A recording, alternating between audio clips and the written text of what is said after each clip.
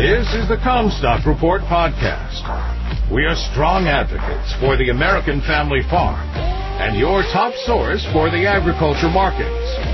And now, here's your host, David Cruz. Here we go again. Our family farms located in Clay County, Iowa, appear to be placed along the preferred routes of proposed power and pipelines across the state. My first experience with requests for easements came from the Rock Island power line.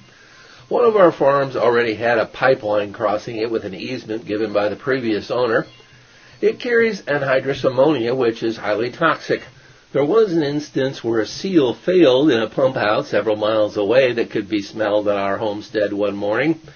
My first thought was that they were cleaning chicken houses located nearby. I would not have wanted to be any closer to the source of that leak.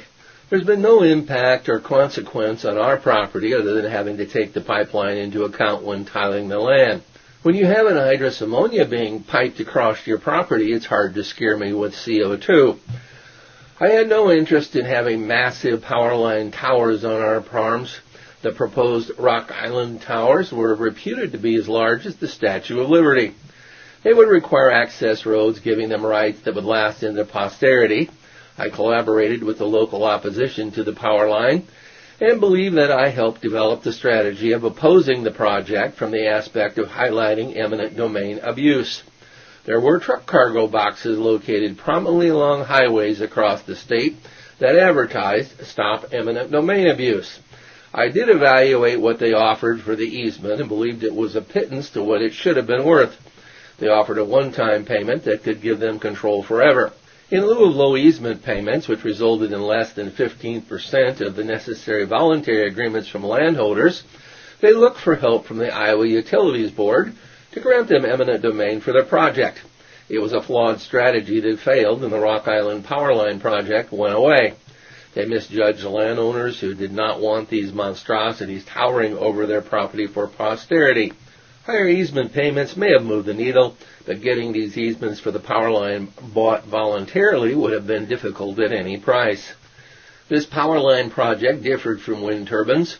All landowners with wind turbines in their property agreed to voluntary easements. No eminent domain has ever been used to place wind turbines in this state. The wind turbine companies and landowners came to a commercial agreement. That is the way that it should be. They get annual payments with more favorable terms than the power line offered. A wind turbine company attempted to get easements in our family farms, and I passed on that opportunity too. I think that those who agree to wind turbines have every right to do so, but they are too intrusive for me.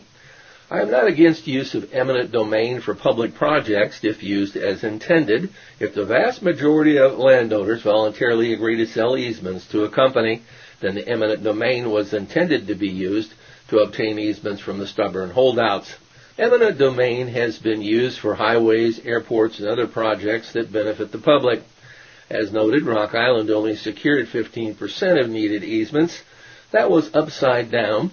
Had they obtained 85% of needed easements voluntarily, then the Utilities Board would have had to seriously consider granting eminent domain to get the rest. There is a downside to holding out if the majority of easements come from voluntary agreements. The eminent domain process may not provide the compensation gained from a voluntary agreement. So if all the neighbors cut deals, then it becomes risky being a holdout. The way things worked out with the Rock Island power line, they did such an inept job of selling landowners on easements, they never got close to the tipping point they needed for favorability. They never sweetened the offering to gain the voluntary easements needed. I did not know if doing so was even possible. I opposed eminent domain abuse, but not the use of eminent domain as it was intended. There are now 3 companies looking to obtain voluntary easements for carbon sequestration pipelines in Iowa. They intend to take CO2 from fertilizer and ethanol plants to sequester in geological underground storage in North Dakota and Illinois. The companies include Summit Carbon Solutions, which asked for the easements on our property, Navigator CO2, and more recently ADM Wolf Carbon Solutions, have also announced pipeline projects dependent upon easements. There was a plethora of opposition to these projects that quickly developed that was knee-jerk in origin from those opposed to anything resembling power lines or pipelines. This opposition was rooted in before they were even given an offer for an easement. These companies are not naive. They saw how the Rock Island Power Project crashed and burned on the obstacle of securing voluntary easements. They know that they have to get these easements voluntarily and cannot depend on the Iowa Utilities Board for eminent domain to secure their needed easements. We'll continue on this topic in future reports.